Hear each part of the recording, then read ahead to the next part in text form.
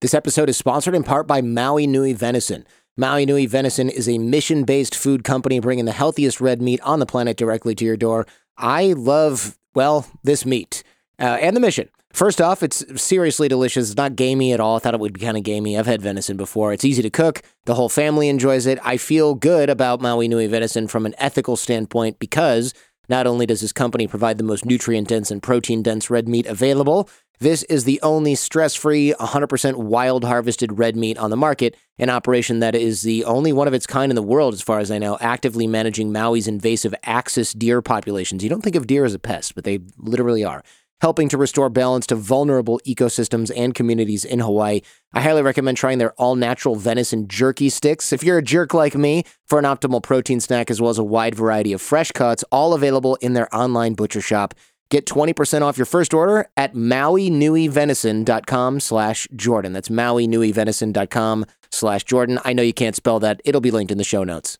This episode is sponsored in part by Fidelity. Go from saving to living. Learn more at fidelity.com/income planning.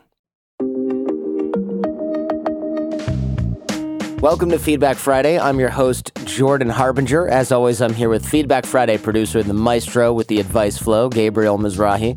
On the Jordan Harbinger Show, we decode the stories, secrets, and skills of the world's most fascinating people and turn their wisdom into practical advice that you can use to impact your own life and those around you. So we want to help you see the matrix when it comes to how amazing people think and behave, and our mission is to help you become a better informed, more critical thinker so you can get a deeper understanding of how the world works and make sense of what's really happening, even inside your own mind. Now, if you're new to the show, on Fridays, we give advice to you, we answer listener questions. The rest of the week, we have long-form interviews and conversations with a variety of amazing folks, from spies to CEOs, athletes to authors, thinkers, and performers. And this week, we had Andrew Gold, who exposes and documents a lot of really interesting subject matter, from fake exorcisms, not that there are any real exorcisms, to admitted pedophiles and more. He's up and coming in the documentary space, and I've really enjoyed my conversation with him. We also had one from the vault, Gary Vaynerchuk, recorded a few years back. This episode profiles one of the most, I guess you could say, prolific social media personalities of our time, so make sure you've had a look and a listen to everything that we created for you here this week. It's a busy time of year, and I've seen and heard a lot of complaining about how there's not enough time in the day, and I've done some of that complaining myself, but when I sit down and think about it, I would estimate that at least half of my frustrations with others are actually frustrations with myself for failing to set clear boundaries and stand by them, whether it's a commitment I don't want to deal with or go to, or somebody who I'm still somehow subjecting myself to, even though I've grown tired of them years ago. It's almost always on me. So this is something to think about between cooking, shopping, entertaining the kids and the family, and all the rest of the things you might not have time for this holiday season. Where are your boundaries, and where can you set more clear boundaries? You know, you don't have to have interactions with people you can't stand all the time. Sure, there's occasional Uncle Frank. That happens. But, you know, it's time for us to start protecting our time. It's really the only thing we can't get back. That old cliche is true. All right, as always, we've got some fun ones and some wild ones. Gabe, what's the first thing out of the mailbag? Hey, Jordan and Gabe.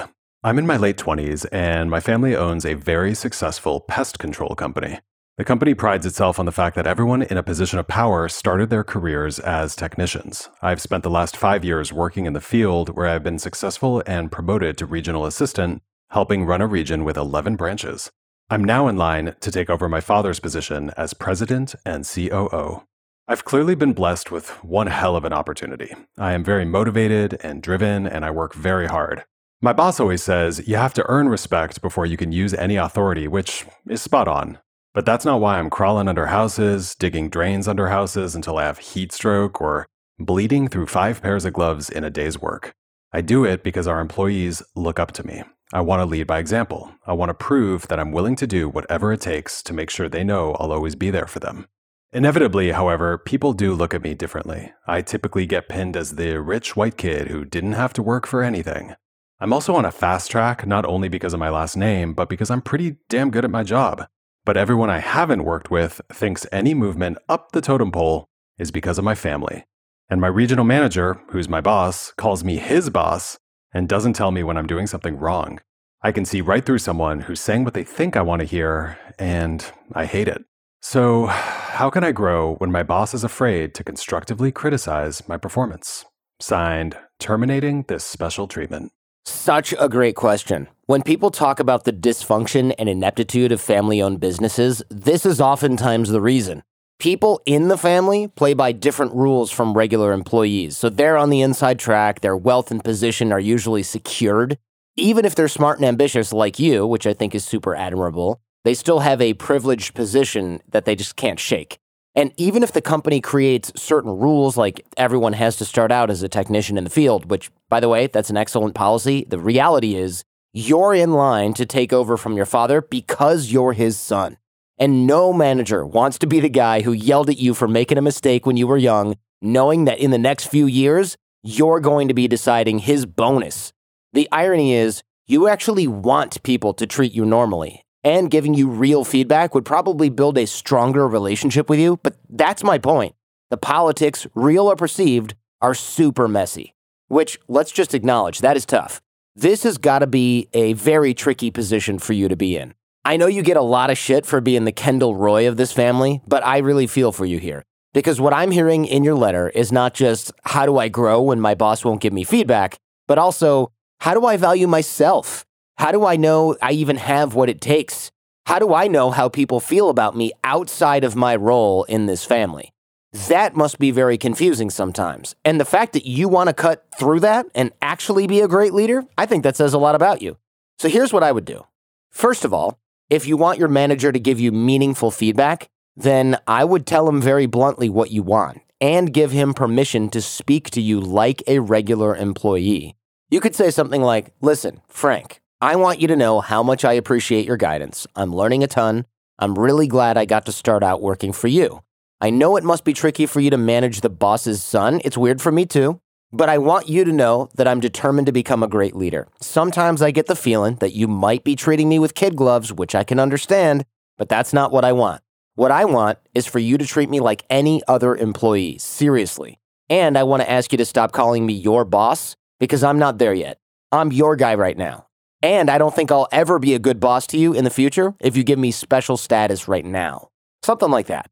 You have to make Frank feel safe being real with you, and you have to mean this when you say it. No lip service to the idea of being treated like everyone else. You have to really be ready for meaningful criticism. And when he gives it to you, say thank you. Take it on board. Apply what he teaches you. The more he sees you really engaging with his feedback, the more he'll feel validated and safe continuing to do that, and the more you'll learn. And look, I'll be honest, you might not succeed 100% here. There might always be a part of Frank and everyone else in this company that's always very aware that you're going to be the boss one day. And that's why you can't really win here. This is why family businesses are so tricky. But even if you get Frank like 80% of the way there, that would be a huge win.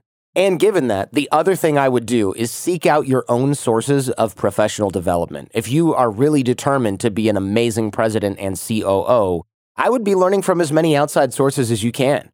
Read the top business books from the last 30 years. Listen to interviews with the best managers. Learn how other companies manage their employees. Give yourself like a mini MBA here. The other thing I would do is consider hiring an executive coach. It might seem premature, but I would be thinking 5 to 10 years ahead here. You need a voice that isn't beholden to your dad or worried about what you might think of them.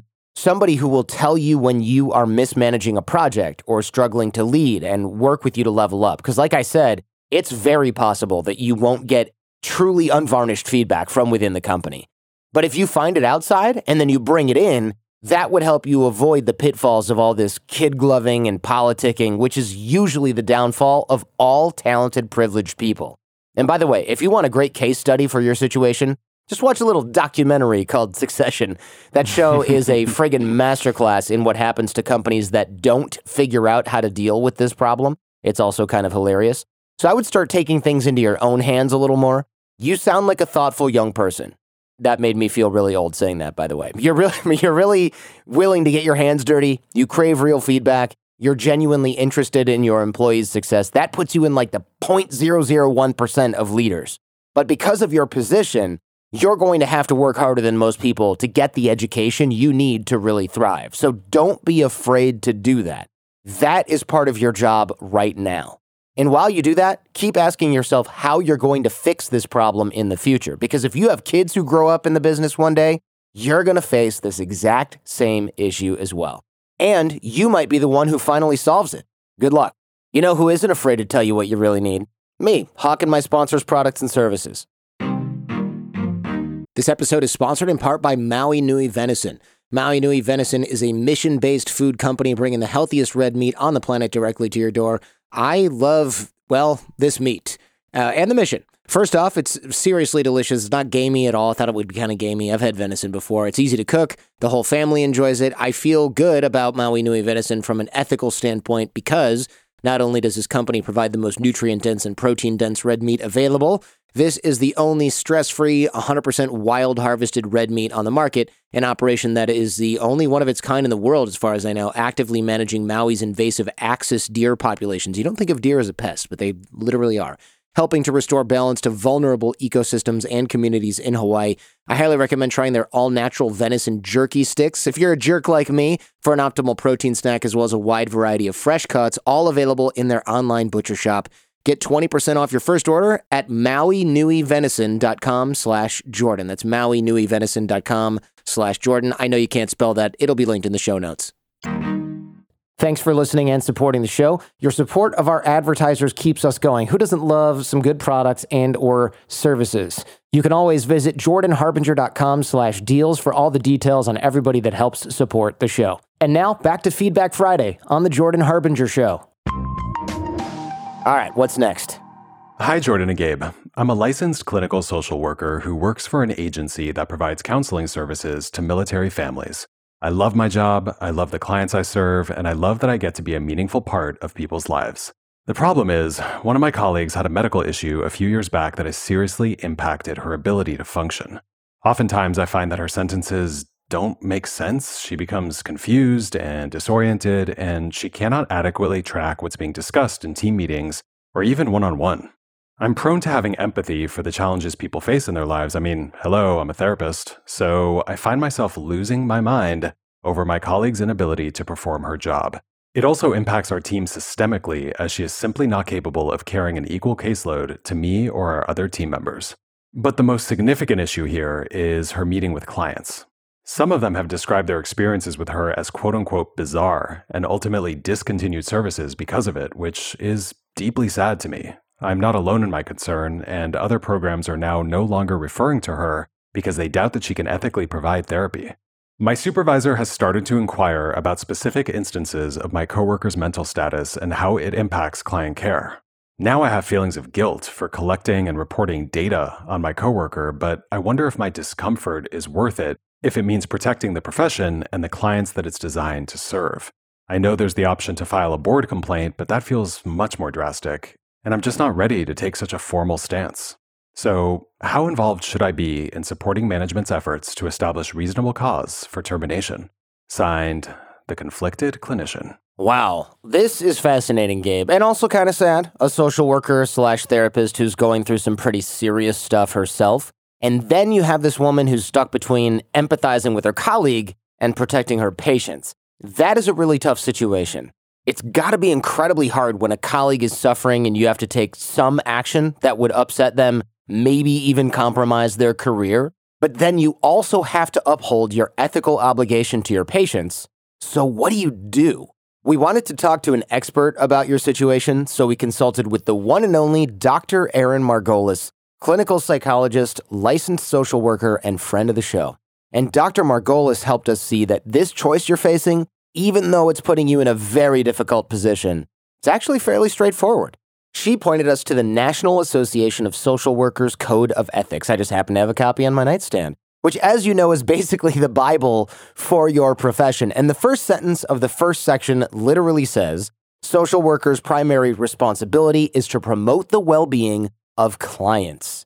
Then, later in the impairment of colleagues section, apparently they've thought about this already, it says, social workers who have direct knowledge of a social work colleague's impairment that is due to personal problems, psychosocial distress, substance abuse, or mental health difficulties, and that interferes with practice effectiveness, should consult with that colleague when feasible and assist that colleague in taking remedial action.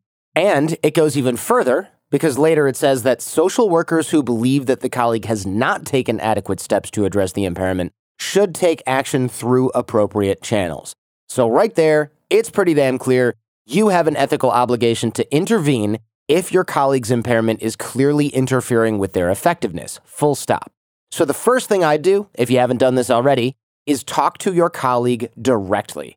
I would take her to lunch or go for a walk and approach this conversation with a ton of compassion and respect.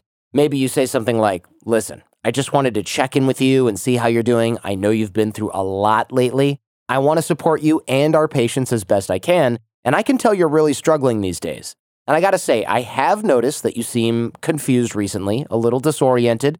It seems like it's hard for you to track what's being discussed in meetings, even when we talk one-on-one.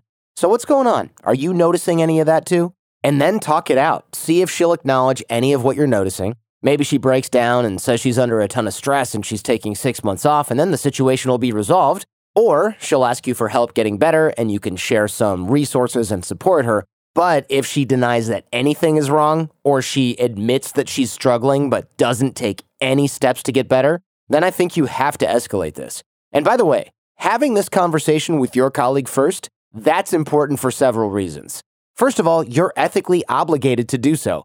As Dr. Margolis explained to us, there can be significant penalties for violating ethical obligations, ranging from a slap on the wrist to a financial fine to having your license suspended to losing your license altogether. Very unlikely in this situation, but it is possible.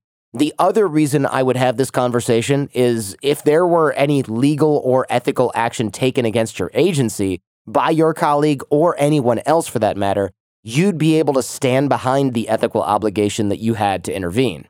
But most importantly, doing your colleague the kindness of having this conversation before you report her, I think that'll make you feel a lot less guilty, knowing that you've really given her a fair shot to address this on her own. And since your supervisor is already looking into it, I would work with them. And honestly, I wouldn't feel overly conflicted about it. You said you love your clients, your role in people's lives, and that role confers a great responsibility. And one way that you fulfill that responsibility is by protecting clients from an unstable or ineffective counselor. Not because she's some kind of monster, but because she's just not currently capable of helping the people who need her. And the same principle applies in any profession, but all the more so in a profession that explicitly is about helping people at their most vulnerable, especially people as deserving of help as military families. And if you need some extra guidance here, Dr. Margolis also mentioned that you could call your local licensing board or your liability insurance and get an ethical consultation on what to do. Or, if your agency has an in-house ethics board, you can talk to them about your situation without giving any identifying information and ask them what they recommend. Yep, that's what they're there for. But I gotta say, Jordan, I'm hearing everything you're saying and I agree, but part of what makes this decision so hard is that her colleague had a medical issue that led to this impairment. I mean, we don't know the full story, but I'm wondering if maybe she had a stroke that could have caused memory problems, or maybe, who knows? She could have been in a car accident, hit her head, now she can't concentrate. Could be any number of things. But that's a very different story from, another type of social worker who's, who knows, like stumbling into their office drunk or going off their psychiatric meds or something like that. And maybe that's why she feels so guilty, because this colleague of hers just had a freak health issue that really wasn't her fault, and now she might be punished for it. Yeah, that's a really fair point. It is a different situation, but I would still argue that if the result is the same, if she's truly unable to care for her clients, does it matter if it's her fault or not? Either way, she's dropping the ball and compromising people's lives. Well, yeah, that is also a fair point, but it might change the degree of compassion or the amount of latitude that they should give this person before they actually report. I guess what I'm saying is it's a little ambiguous. And actually, the NASW Code of Ethics, it seems to take this into account because there's a section where it says that ethical decision-making, and I'm quoting them here, is a process. In situations where conflicting obligations arise, like this one, social workers may be faced with complex ethical dilemmas that have no simple answers. And it goes on to say that social workers' decisions and the actions they take should be consistent with the spirit as well as the letter of the code. So even in the freaking Code of Ethics, it's saying there isn't one right answer for a situation like this. Yeah, nice. It's like a cop-out written right in there, like, hey, all that stuff we just said about ethics, and maybe none of it applies. That's great. Kind of. If you view this as a complex ethical dilemma where she's having to weigh her coworkers' health challenges against her patient's needs, then yeah, her choice really isn't as clear-cut as the code might seem, although my stance, and I think your stance, Jordan, is that the patients, ultimately they have to come first. Anyway, all the more reason to get the ethical consultations that you need to make the right call. Dr. Margolis had one last insight, which I thought was just dead on. She pointed out that you seem very focused on whether you should get involved in the situation at all, which is interesting because you also said how much you care about your patients, how much you care about your colleagues. And I'm wondering, is it because owning this decision is a little intimidating? Is it because you're so empathic that you don't want to hurt anybody? Or is it just that, maybe you're a little bit of a people pleaser, which would make a lot of sense given your profession. You want to help people.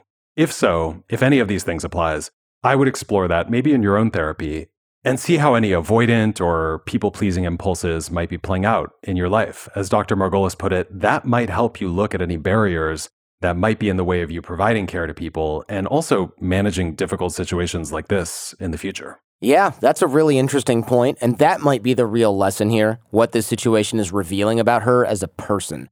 But in my book, if clients are truly being compromised by a social worker, that person shouldn't be providing care, at least not right now. And it's up to everyone in the agency, especially management, to uphold the standards of the profession. I know it sucks, but that's the reality. I wouldn't tiptoe around a surgeon who couldn't remember how to perform a procedure, right? So I'm not sure why we should tiptoe around a social worker who's actually just mistreating her clients. I know you'll make the right call here with the right guidance. Good luck. You can reach us Friday at jordanharbinger.com. Please keep your emails concise. Try to use a descriptive subject line. That makes our job a lot easier. And if you can include the state and country you live in, that'll help us give you more detailed advice. If there's something you're going through, any big decision you're wrestling with, or if you just need a new perspective on stuff like life, love, work, what to do if you find out your boyfriend is cheating on you because he's bisexual, still letting that one rumble around in my head from last week, Gabe. Whatever's got you staying up at night lately, hit us up Friday at jordanharbinger.com. We're here to help, and we keep every email anonymous.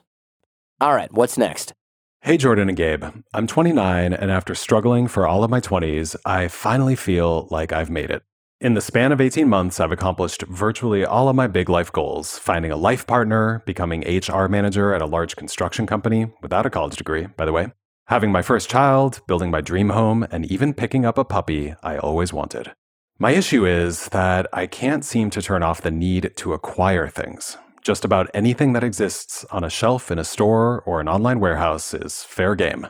I spend a lot of my evenings before coming home running errands for things I don't necessarily want, but I just can't seem to push the off button. I can walk into a department store for cat litter and leave with $150 worth of kids' clothes, toiletries, home improvements, or whatever the flavor of the day is. I now avoid grabbing carts. I leave my credit cards in inconvenient places, and I've removed the shopping apps off of my phone, but that's only partially curbed this impulse. This behavior has caused me to make bad decisions with my credit cards, and then get small debt consolidation loans to try and fix it. It's affecting my mental health as well. I get anxious and panicky several times a week that somebody will discover how irresponsible I am, or that the bills will become too overwhelming. My partner doesn't have much interest in our finances. Our couples therapist is more focused on our communication skills and doesn't take the bait to explore this topic, and my family can't or just won't empathize.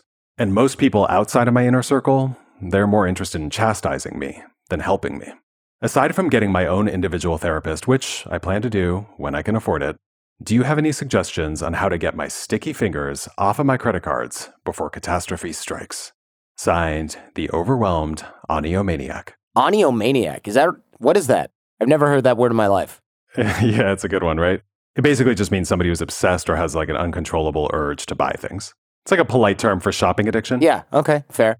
Well, first of all, congrats on all of this growth in the last year and a half. That is a remarkable turnaround. The fact that you've been able to achieve all of this despite having what sounds like a pretty gnarly compulsion to spend, that's super impressive. And I really appreciate how open you're being about all this. So let's get into it.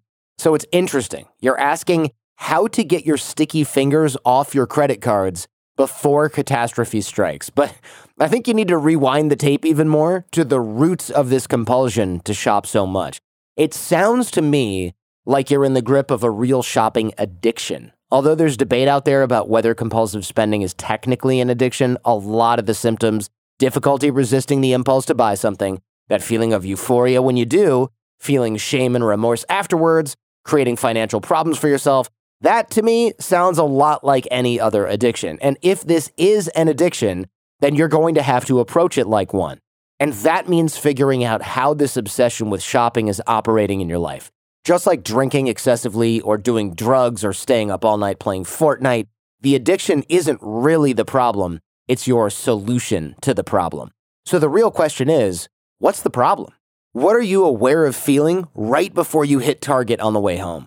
What do you stop feeling when you're browsing the toiletries aisle and loading up your cart with your 18th bottle of friggin' Burt's Bees baby shampoo? Then, when you get home and unpack everything, what feelings start to creep in again? If it's me, I would really take inventory of those feelings before you shop. That's the first step. Because if you can learn how to understand those feelings better, figure out where they're coming from, why they're so unpleasant, find a healthier and more productive way to channel them, then I think you'll start to get a handle on this compulsion. And it's interesting. There's this famous compulsive shopping researcher. Yes, that's the thing. His name is Dr. Donald Black. He calls this pre-purchase tension or anxiety. He also says that almost 2/3 of all compulsive spenders struggle with depression or anxiety. But really, any uncomfortable feeling can drive someone to spend compulsively. Pain, loneliness, boredom, fear, anger. It's actually the inability to tolerate these negative feelings that drives people to spend. Or just a need to fill some kind of inner void, the feeling of emptiness inside that you think you can't fill anywhere else. But there's also an element of compulsive shopping that's purely chemical. This other researcher, Dr. Ruth Engs, she says that some people develop shopping addictions because they essentially get addicted to how their brain feels while acquiring stuff. Every time they drop something in the basket, their brain releases endorphins and dopamine, and over time, those feelings become addictive, and the behavior gets reinforced. Yeah, that pretty much describes everybody, including me, on Amazon, Jordan. So I think that explains why we're all on Amazon.com until 11:30 p.m. every night. So given that, besides going to therapy, what can you do to fix this? Well, Jordan already touched on the most important thing, which is really getting a handle on the feelings that are driving the spending, and that the spending is also functioning to kind of tamp down. Ideally, you can do that with a therapist, but if you just can't get there right now, then you can explore this on your own as well. I would open up to your partner about this, tell them you need help or just need to talk about it. Go for a walk with a friend, talk to them about it. Maybe you can journal about it. Whatever you do, I would look at the experiences that you associate with shopping and try to go as far back in your life as you can.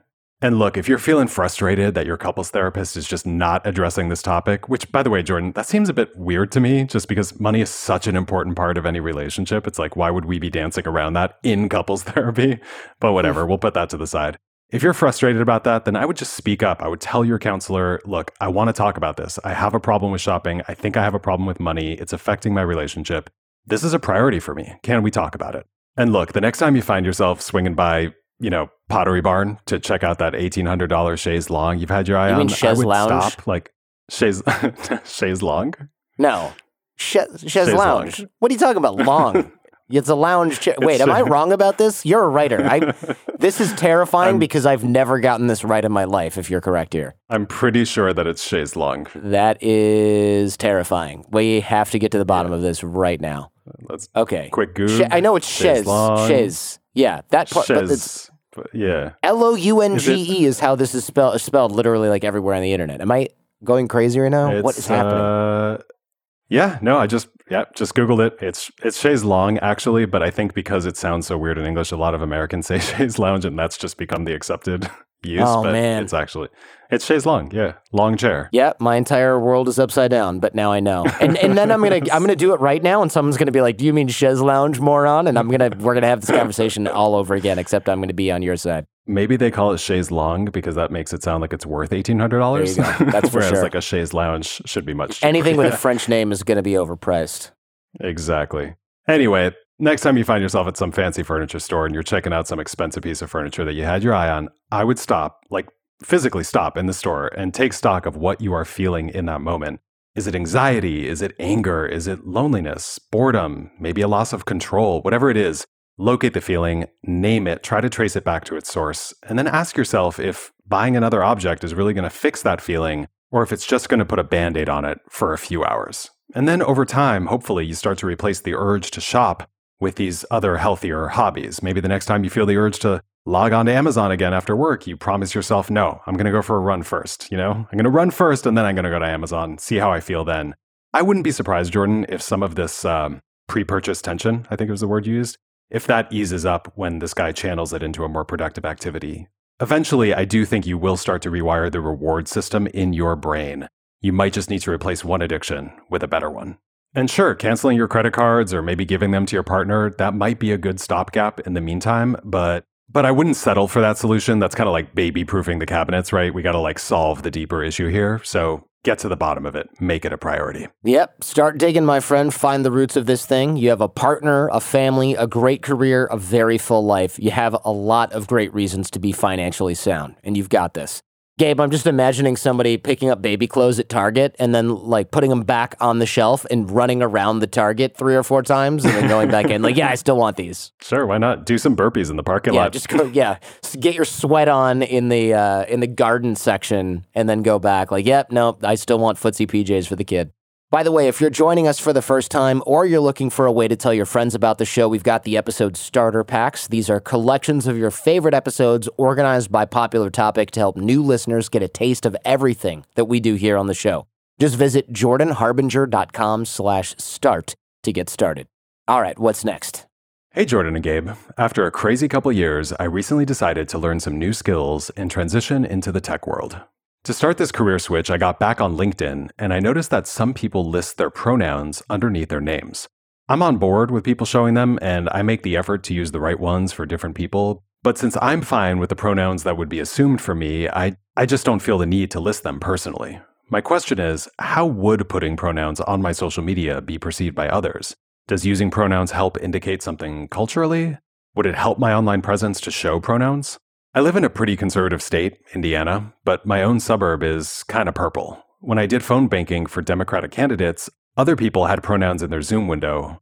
On the flip side, plenty of people are still very Republican in the area and could maybe think of me negatively for listing my pronouns, even if it's on a subconscious level. So, what would you do? Signed, the purple pronoun proponent. Well, this is an interesting question. We've actually been getting it a lot lately, and we're at an interesting moment in the culture where the whole listing your pronouns thing is helping people communicate how they want to be referred to, but it's also signaling support for a larger movement, and that comes with its own associations, positive or negative, depending on your perspective. I generally think that people listing their pronouns, it's fine. Sometimes it's helpful. People's intentions are usually good. And if a few people get worked up about it, it's calm down, we're just making things easier for some folks. At the same time, the fact that listing your pronouns could either work for or against you depending on who your audience is, that does worry me a little bit. Just that this little act has become so politicized. And also, the fact that you're trying to guess how people will perceive you based on this one little choice, it just says a lot about where we are right now. I haven't been in a corporate environment for years. I don't even think about this kind of thing at all. So we wanted to chat with an expert about your situation. So we ran this by Michelle Laderman. Michelle is a top-notch executive coach. She's also the author of The Connector's Advantage. So she really knows her stuff when it comes to navigating key decisions in your career. And it's interesting. Michelle told us that she's actually asked herself this exact same question. In the past, she thought that she didn't have to list her pronouns because not listing them is basically the norm, it's the default. And then one day a colleague of hers pointed out that if everybody puts their pronouns, then that's the norm, and it doesn't highlight those people and make them feel different. So it led Michelle to start including her pronouns. Okay, that's Michelle, that's her choice. You might go a different way, and that's okay. Michelle said that this is really about your personal brand and how you want to be perceived. So if you're concerned that your brand is, let's assume, more inclusive or whatever, and you think that that's going to prevent you from being accepted or getting work with certain types of people, then you have to make a choice as to which one is more important, expressing your philosophy or appealing to these employers. So in Michelle's view, the question isn't how you think you'll be perceived, it's really how do you want to be perceived? If you understand that listing your pronouns will probably signal that you're progressive, inclusive, whatever, and you're okay with that, then go for it. If not, then you might want to reconsider. We know where your heart is, but whether you're willing to risk alienating people and losing out on job offers for these beliefs, that's the potential cost that you're going to have to accept. Yeah, that's such a shitty cost to accept. It sucks that she has to even think about that. But yes, Jordan, that is exactly the risk. It's a hard call to make, though, because she lives in a purple suburb, so this really could go either way. I'm listening to her letter and I want to say, yes, absolutely, stand by your principles. You want to be an ally, screw anyone who will hold that against you. But I also really want her to land this job. Like, she obviously wants to make the transition into tech. So I do agree with Michelle, but there's another part of me that feels like maybe it wouldn't be the worst thing if she skipped the pronouns just while she's interviewing so that she doesn't avoid alienating people who would get super worked up about this, maybe hold it against her, and then land a couple offers. And then once she's inside one of these companies, she can add her pronouns to her Zoom window, and anybody who gets annoyed by that kind of thing will just have to deal, basically, because it sounds like her first priority is to transition into the tech world. Her second priority is to really, change hearts and minds. But also, Jordan, again, I'm torn because that might be compromising her integrity and maybe even perpetuating the exact intolerance that she's fighting against. So honestly, I don't know. That's a tough one. Yeah, it's really tricky. I feel old when it comes to this. This is sort of my boomer stuff because I'm like, do we really need to do this? But also, I understand points on both sides. I think what you're saying is that it's all about her beliefs. But it's also about balancing those with her very real needs, like getting a job that she really wants. And to be fair, I don't think she's trying to become the social media manager for a company that manufactures neo-Nazi t-shirts. And she needs to pretend to be a completely different person to just get a paycheck from some maniacs. Good point. The companies she's applying to, they're probably made up of people of all stripes. Most of them are probably decent people, and she's just trying to get along with as many of them as possible, while also doing what she thinks is right. So, honestly, I don't think you can necessarily go wrong. You're probably going to alienate fewer people than you think, but you also might not change as many people's minds as you hope. I would do what honors your beliefs up until the point it seriously compromises your career, and figure out what matters to you more right now, landing a job or waving the flag, whatever the flag is. That'll help you make the right decision for yourself. We're also going to link to Michelle Laderman's book, The Connector's Advantage, in the show notes. It's a terrific book. I highly recommend checking it out, and good luck.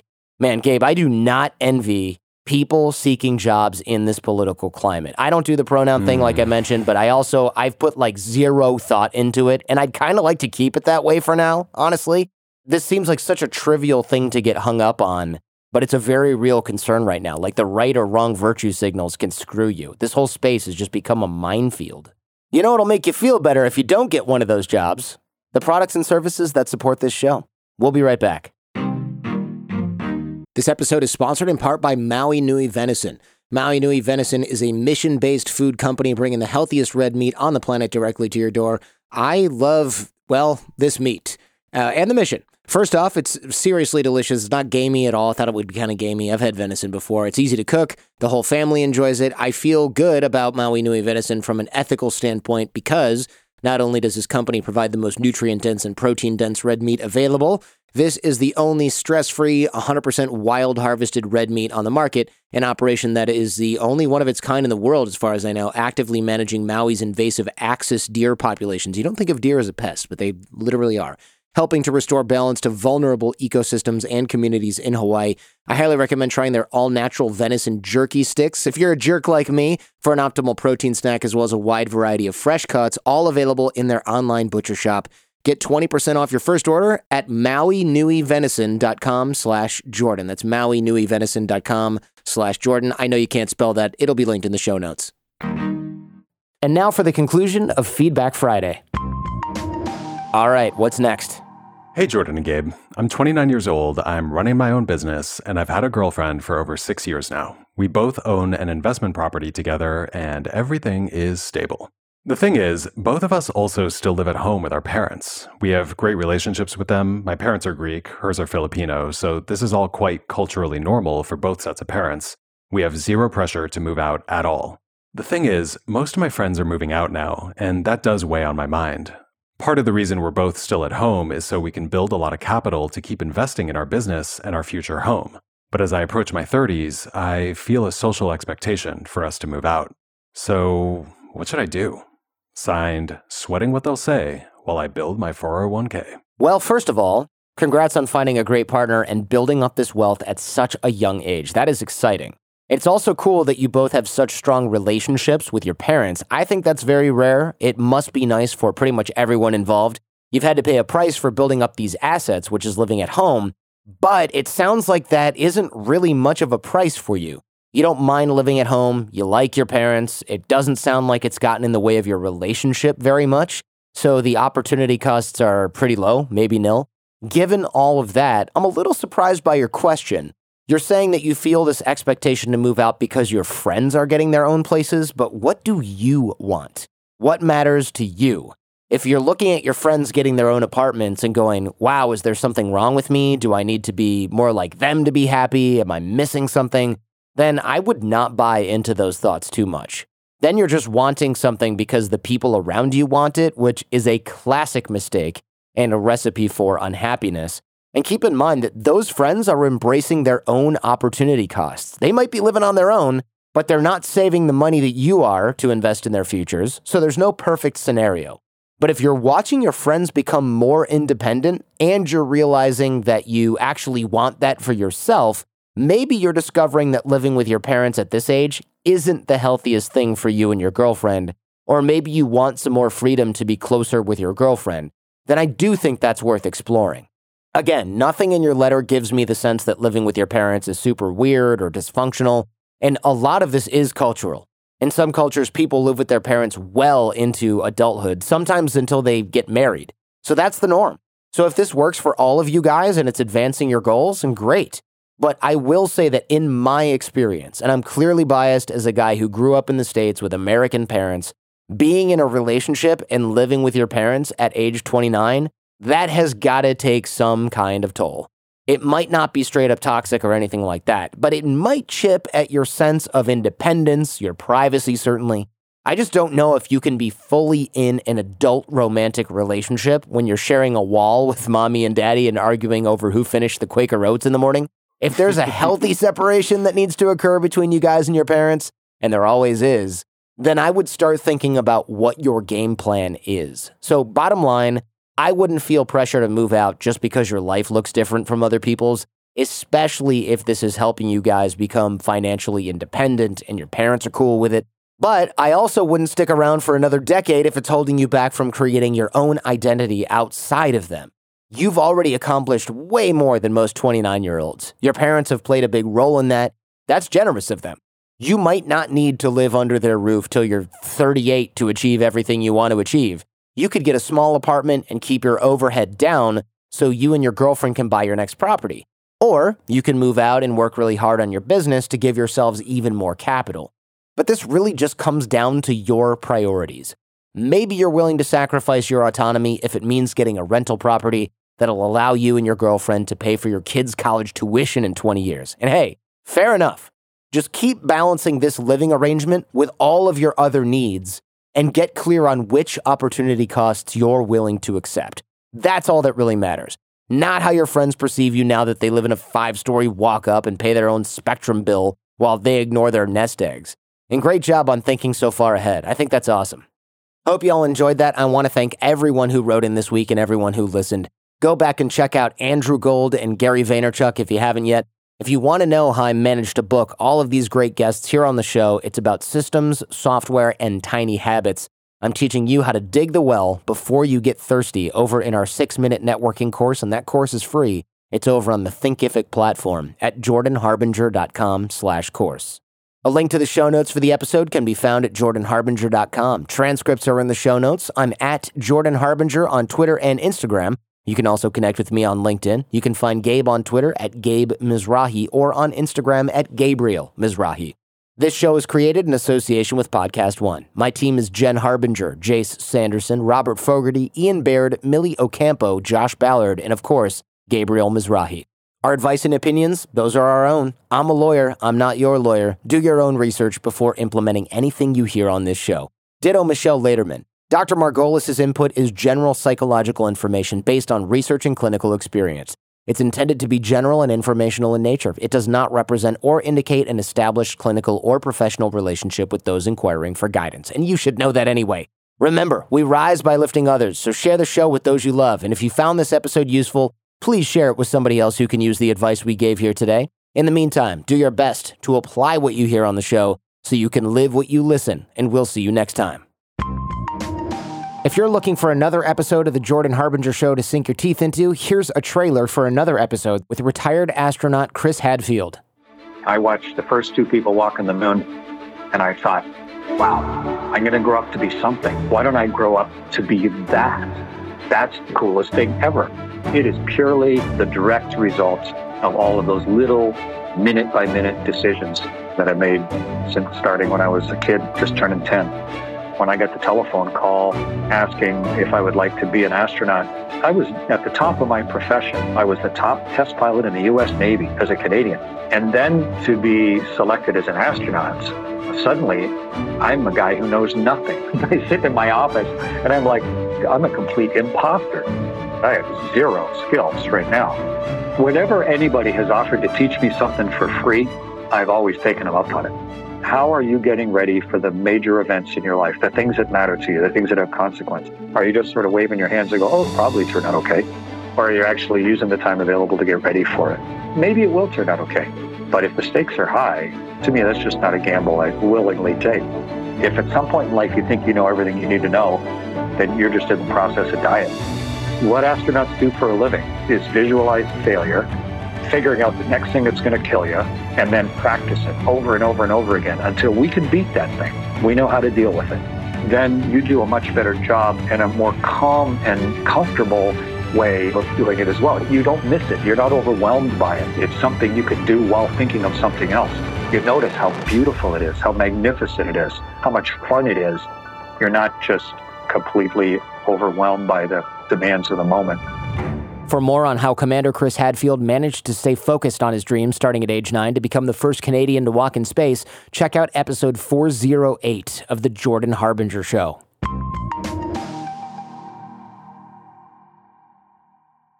This episode is sponsored in part by BetterHelp.